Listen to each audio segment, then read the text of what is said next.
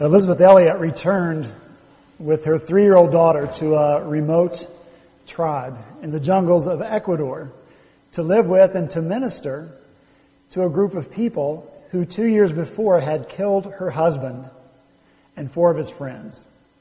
What's the explanation for that? A little closer to home and less dramatically, I knew a young man who gave up his home, sold his vehicle, got out of debt so he could quit his job and live and minister among the homeless here in Charleston. What's the explanation for that?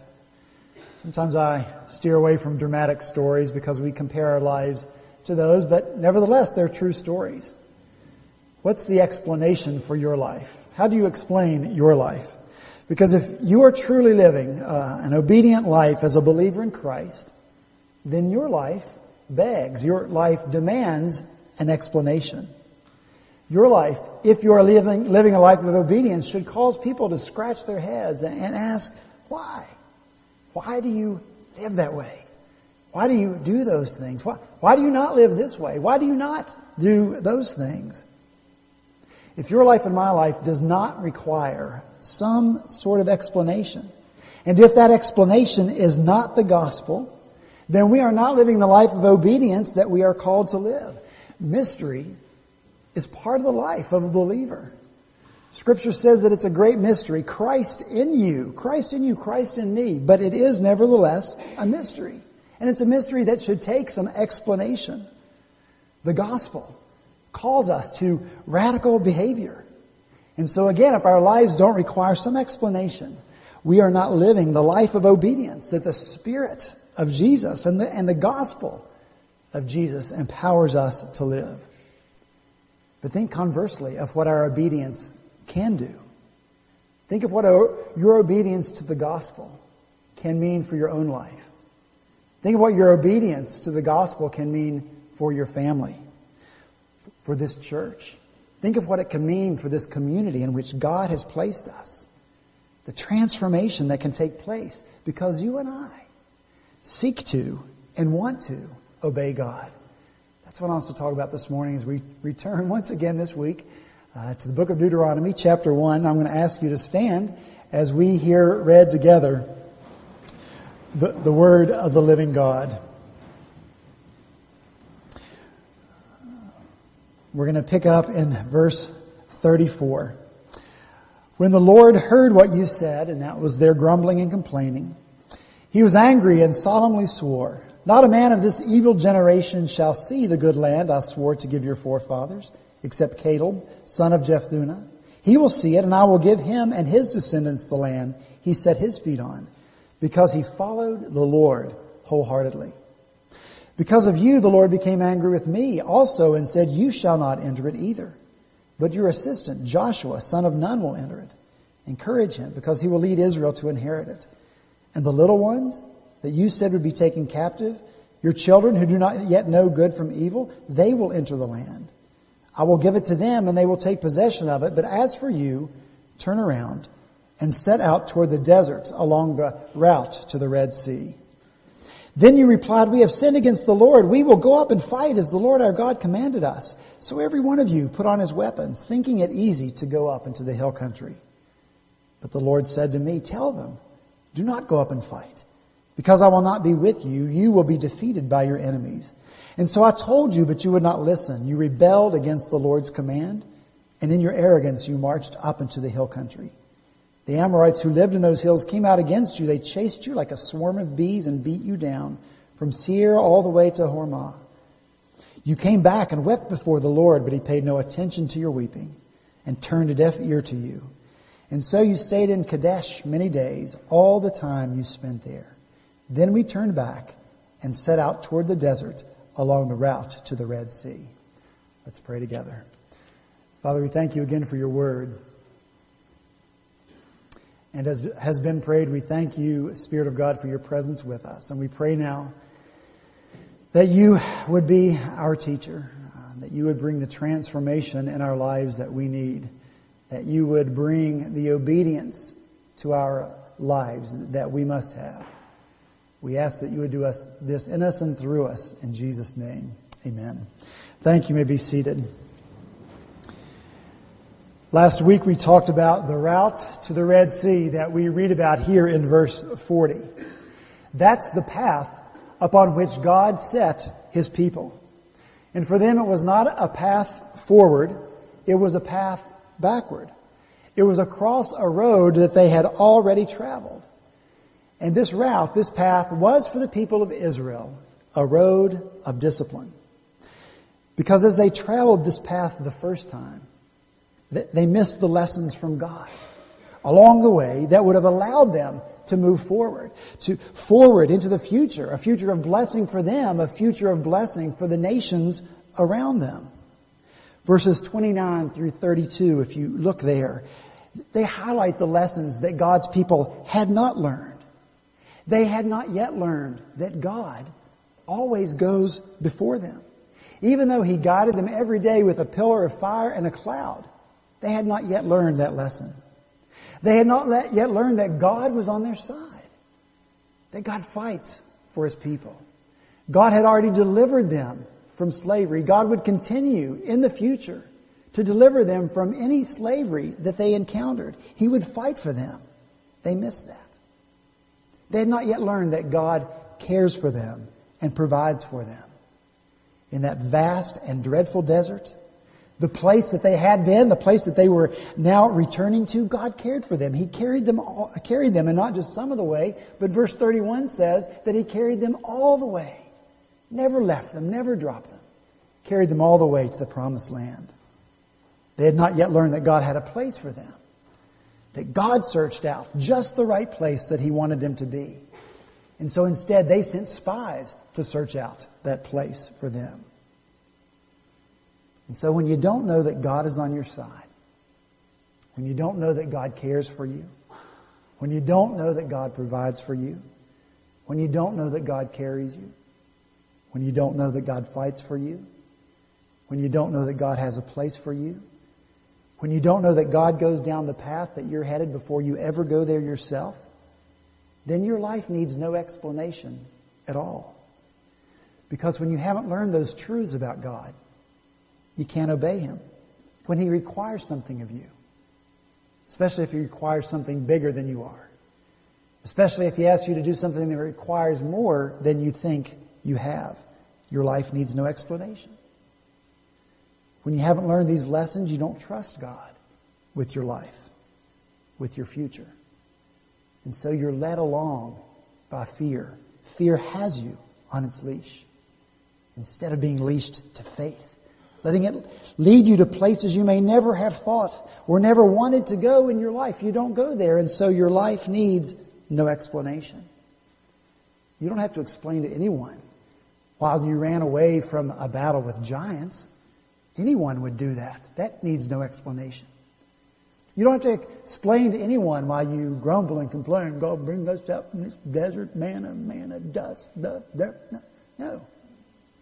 That needs no explanation because we all do it. And we're just doing what people do who don't know God or don't have them in His life. And so because the people did not learn the lessons of the desert the first time, because they rebelled against God, because they did not obey Him, because their life required no explanation, God disciplined them so that they would obey Him from the heart. That kind of radical heart obedience then would set people to talking, asking for explanations. How did you do it? How did you fight? How did you defeat the giants? Why did you do it? And guess who gets the glory for that answer every single time? God does. So until His people learned obedience, until that obedience was built solidly on the foundation of faith and trust, they could not move forward. The only way they could move was backward. They would be stuck. They may even self-destruct, and that's not what God has for His people. He doesn't want us to self-destruct. He doesn't want us, His people, you and me, to be stuck in faithless disobedience. Unable to do the life-changing, family-changing, city-changing, world-changing acts to which He calls us, His people. And so He disciplines His people until there is obedience from them that comes from their heart. That's what God is after. For them, that's what God is after from you and me, obedience from our heart. Flip over to chapter 8 of the book of Deuteronomy. Because chapter 8 is a commentary on this route to the Red Sea discipline, this journey back to the desert upon which God set His people. Deuteronomy chapter 8, I'm going to begin reading in verse 2.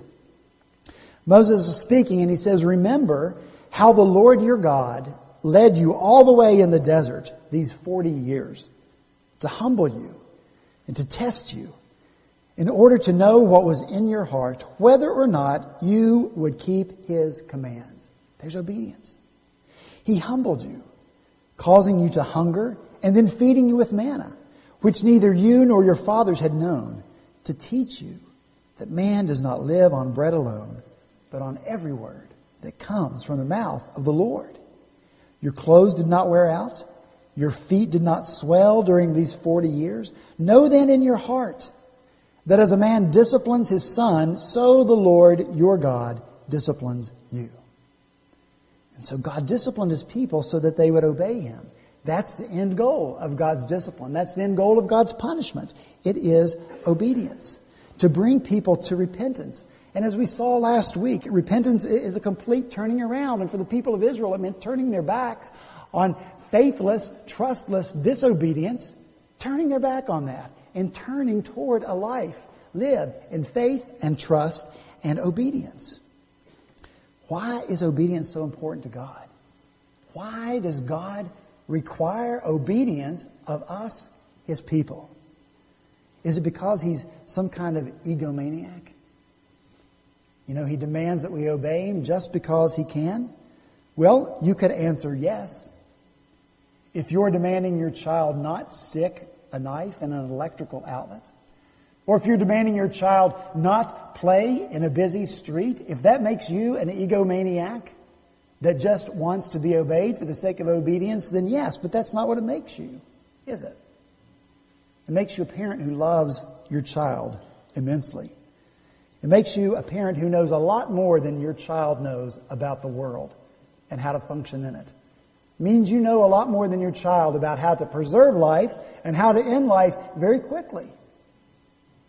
In the same way, God, the creator of the universe, knows the best way for us to function in this world that He has created for us to live in. And so He asks us to obey Him so we can function in the best possible way. You and I navigate our way safely through this world only as we obey every word from the mouth of the Lord, our captain and our guide. Obedience. It's what God is always after. Because a life lived in obedience to God requires explanation. And guess who gets the glory for that? God. His promises, His covenants, His blessings are conditioned by obedience. Always. You will be blessed, God says, if. That's God's way. And we can see it from the beginning of history in the Garden of Eden. God made a covenant of works with Adam and Eve. And that promise that God made to them was contingent on their perfect obedience. As long as the two of them enjoyed the garden to its fullest extent, the beauty of it, the streams of it, the flowers in the garden, the vegetation, all those animals, cute as they were, none of which they were afraid of, as long as they enjoyed that and did not eat from the one tree, only one tree, that God commanded them not to eat, then all would have been well. They would have lived in the garden. A perfect life, a sinless life was theirs forever, based on their obedience to God. God's covenants are always conditional. If you obey me, God says, then I will. But Adam and Eve did not obey. Then we move forward. God, by His own initiative, entered into a covenant agreement with Abraham. Not because He had to, because He wanted to. He just chose Abraham, the father of this nation that now stands before Moses. And He entered into a covenant relationship with them. And this is how He did it. He told Abraham, bring me a heifer, a goat, a ram, each 3 years old, along with a dove and a young pigeon. And Abraham had obeyed, and he brought all those animals, and he split all those animals except the bird from head to toe, right down the middle. And then Abraham arranged those parts opposite each other. And then darkness came. And Abraham saw a smoking fire pot with a blazing torch, and it passed between those animal parts that he had divided. And God spoke to him in that moment and said, "To your descendants I give this land." See, this was the way they made covenants in the ancient Middle East.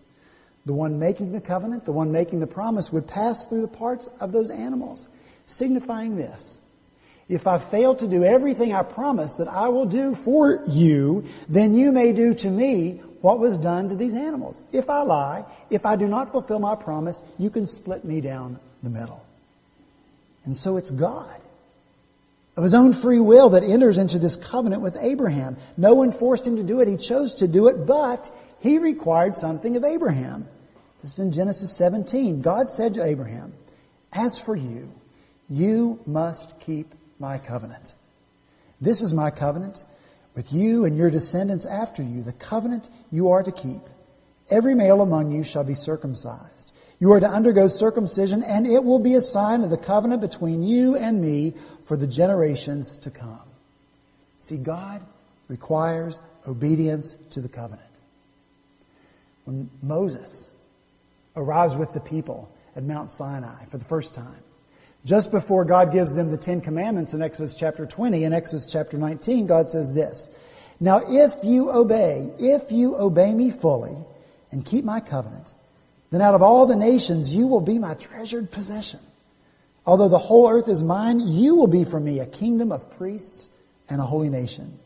These are the words you are to speak to the Israelites." So you see the if, then. God says, if you obey, then I will. Jesus obeyed. He said not one jot, not one tittle of the law would pass away. He said, "I've not come to abolish the law, but to fulfill it." He said, great is the kingdom, and great in the kingdom of heaven are those who keep the law of God. And so obedience was important to Jesus. And because Jesus fulfilled the law perfectly, He validated the law. He demonstrated that obedience is of utmost importance because He did it in His own life. The law had to be perfectly obeyed, and Jesus was the only one who could do that. And so He did for us, for you and for me, perfectly what you and I can't do. And because He did it, He removed the requirement of perfect obedience as the prerequisite for salvation. If Jesus had not obeyed perfectly, then He could have not have been the perfect, spotless sacrifice for sin. So listen, Jesus did not take obedience lightly. In His humanity, He must have been conscious with every temptation that came His way, and temptations came His way. He must have been conscious of what hung in the balance. What hung in the balance if He gave in to temptation, if He did not perfectly obey the Father. And in a very real sense, you and I, all of us, we were there with Jesus when He was being tempted. Just take one example. When Jesus was in the desert, and when He had gone without food for 40 days, and when He was being tempted by Satan too, and certainly could have turned the stones into bread to fill His empty stomach, He didn't do it. Because He wanted to obey His Father, because He knew that His Father had sent Him to be the atoning sacrifice for our sins, and only the one who was perfectly obedient could be that atoning sacrifice. And so He obeyed.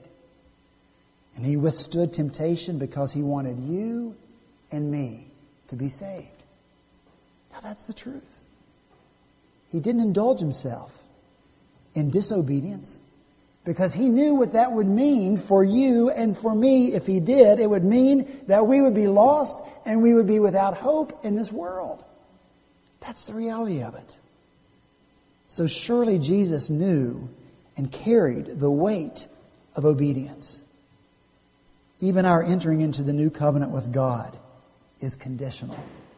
It's conditional. Now, at this point, the mere mention of the word conditional causes the radar that's built inside every 5-point Calvinist to start going off. Beep, beep, beep, beep. theological interloper on the premises. Theological interloper on the premises.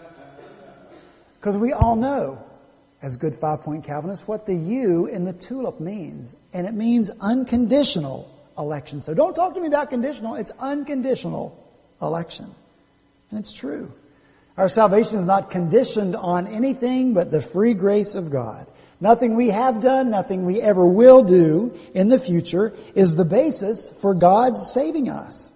We don't deserve salvation. He just gives it to us of His grace. But that salvation is conditioned by faith. By faith. By faith. You and I enter into the grace of God. Both Romans chapter 1 verse 5 and chapter 16 verse 26 contain a little phrase. It's called the obedience of faith. And many different explanations are given for this little phrase. But if we'll set aside our theological systems and our desire to defend those and just let the phrase speak for itself, it seems simple to me. It seems this simple to me. Jesus calls people to believe in Him. Believe in me. Thus, whenever anyone believes in Him and puts their faith in Him, that person is obeying Jesus. Right? Saving faith is an act of obedience. For God so loved the world, He gave His only begotten Son, that whosoever believes in Him. Belief. Hebrews 11:6 says, without faith, it's impossible to please God. So you and I are offered no hope of salvation apart from faith in Jesus Christ. Our salvation is conditioned by our faith, the obedience of faith. If we do not believe, we will not be saved. Salvation is found in no one else, for there is no other name under heaven given to men by which they must be saved. The obedience of faith. Obedience is important. And I've been spending a long time making a case for obedience because of how important it is. Obedience has always been a requirement for those entering into a covenant relationship with God. And I don't believe I've done the wrong thing in making this case for obedience. We need to hear how important obedience is. We do. We need to hear how important obedience is in our lives. Because in places like Redeemer that emphasize the grace of God, and we do emphasize the grace of God because it is so amazing, we run the risk of pitting grace and obedience against each other. We tend to live like you can't have both, when in fact we must have both. We use grace as a scapegoat for disobedience. Well, God's gracious. God's gracious. Well, yeah, He is. But that doesn't mean that you and I don't have to obey. And grace and obedience are not mutually exclusive. They go together. The one enables the other. The grace of God is what allows you and me to live a life of obedience. Turn to Titus 2 in the New Testament. If you don't mind, we turn here often because to me it's the classic passage of how grace and obedience must go together. Gives us even the purpose of grace. Titus 2 in the New Testament. Verse 11, it says this, for the grace of God that brings salvation has appeared to all men. It teaches us to say no to ungodliness and worldly passions. See, grace is our instructor.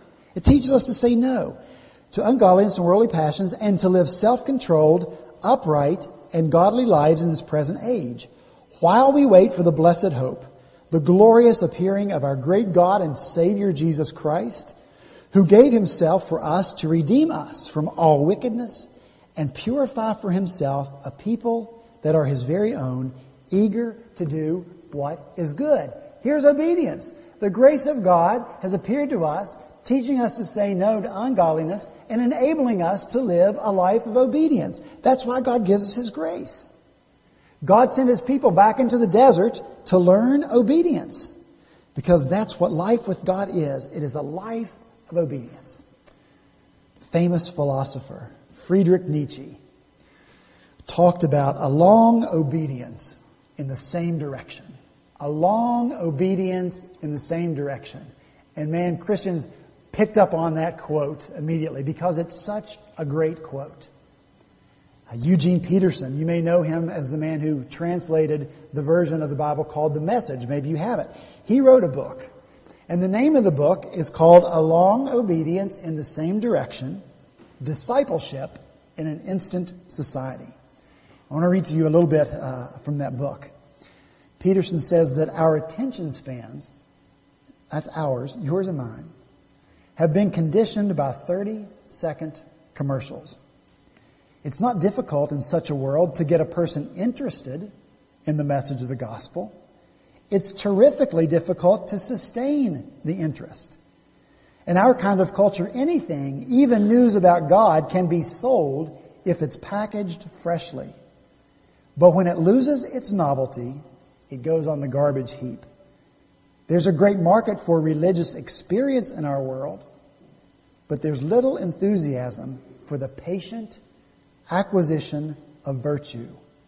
Little inclination to sign up for a long apprenticeship in what earlier generations of Christians called holiness. He goes on to write, one aspect of the world that I've been able to identify as harmful to Christians is the assumption that anything worthwhile can be acquired at once. We assume that if something can be done at all, it can be done quickly and efficiently. And that's us, isn't it? Get her done. If it's not an immediate success, forget it. Because all of us have this end in sight mentality.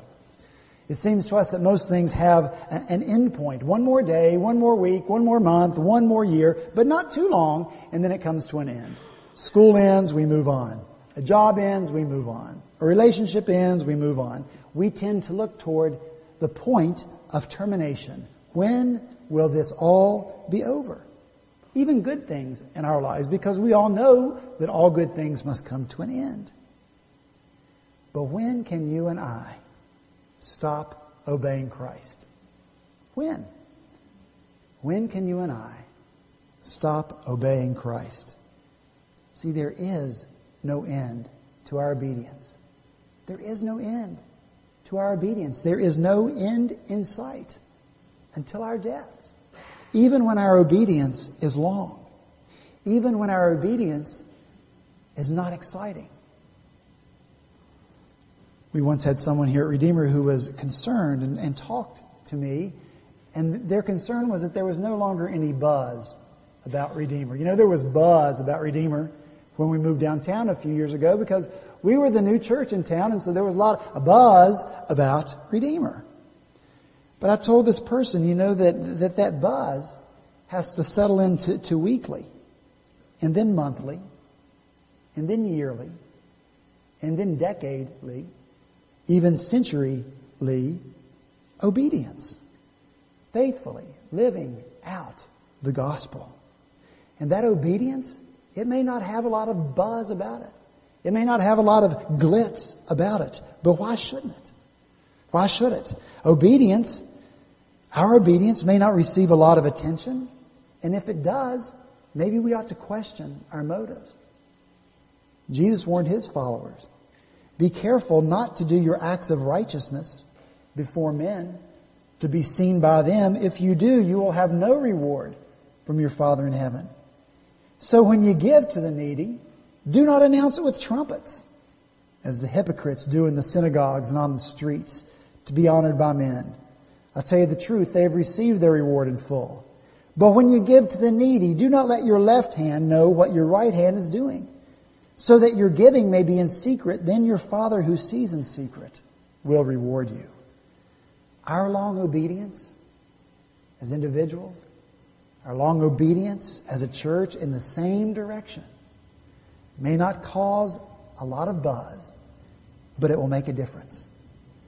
It may not attract a lot of people who are looking for the coolest church in town. But you know what? Thankfully, the church does not exist on its ability to create and sustain buzz. Do you know that that's the truth? That's not what sustains us. A healthy church exists on the quality of its members. A healthy church exists and grows based on the quality of its members. Members whose lives need a quiet, sometimes even an isolated explanation for why.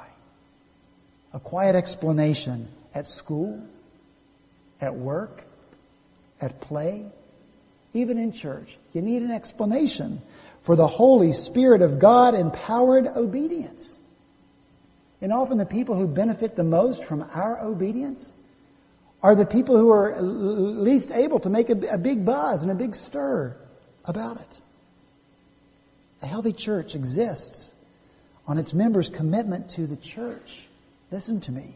The church. The church. This beautiful community that God has created, that He has established in places all around the world. The church where His people work together and play together and laugh together and cry together and experience all areas of life together. Not just one or that, no, but all of life we live together. Its members obeying together in all of life. That's what sustains the church. That's what causes the church to grow. That's what causes the gospel to go out. So take away the buzz. Take away the glitz. Take away the attention. When the only benefit of obedience is obedience, how long are you in it for? How up for a long obedience in the same direction are you? Since we know heaven, heaven, that's the direction we are obeying toward. Our obedience on earth will be worth it. And so I'm going to close right now with this passage. And this passage is for our encouragement to live radical lives of obedience. And this passage is for encouragement to live lives that demand an explanation. It's 2 Corinthians chapter 4. You just listen as I read. It is written, I believed, therefore I have spoken. With that same spirit of faith, we also believe and therefore speak, because we know that the one who raised the Lord Jesus from the dead will also raise us with Jesus and present us with you in His presence. All this is for your benefit, so that the grace that is reaching more and more people may cause thanksgiving to overflow to the glory of God. Therefore, do not lose heart. Though outwardly we are wasting away, yet inwardly we are being renewed day by day. For our light and momentary troubles are achieving for us an eternal glory that far outweighs them all. So we fix our eyes not on what is seen, but on what is unseen. For what is seen is temporary, but what is unseen is eternal. Let's pray together. Father, we do ask now that you would bless us, your people, with the gift of obedience. Father, by the power of your Spirit, I pray that you would turn us into people who radically desire to live radical lives of obedience toward you. That will take on different shape, different form for all of our lives. But Lord, we must commit ourselves to living a life of obedience before you. Lord, we must put aside a life of excusing ourselves, coming up with the reasons for why we don't obey. We need to set those aside, Lord. And we need to fix our eyes on you, the author and the perfecter of our faith. We need to fix our eyes on what is unseen, the glory and the riches of heaven. And Lord, we need to press on in this world toward a long obedience in the same direction. That same direction, making our way toward home, making our way toward you. And Father, we pray that as we faithfully obey you, that transformation will come. That will come in our own lives. That will bring transformation, Lord, to this community in which you have placed us. That they'll be transformed by the power of the gospel as we obediently get that gospel out. And so as you did for our salvation, we pray now that, again, that you would do in us and through us what we're not able to do on our own. What we're able to do only with your power and your Spirit. And that truly is to move out into the world, to wage war against sin, to wage war against our enemy with the gospel of truth. Do this in us and through us, we pray. In Jesus' name, amen.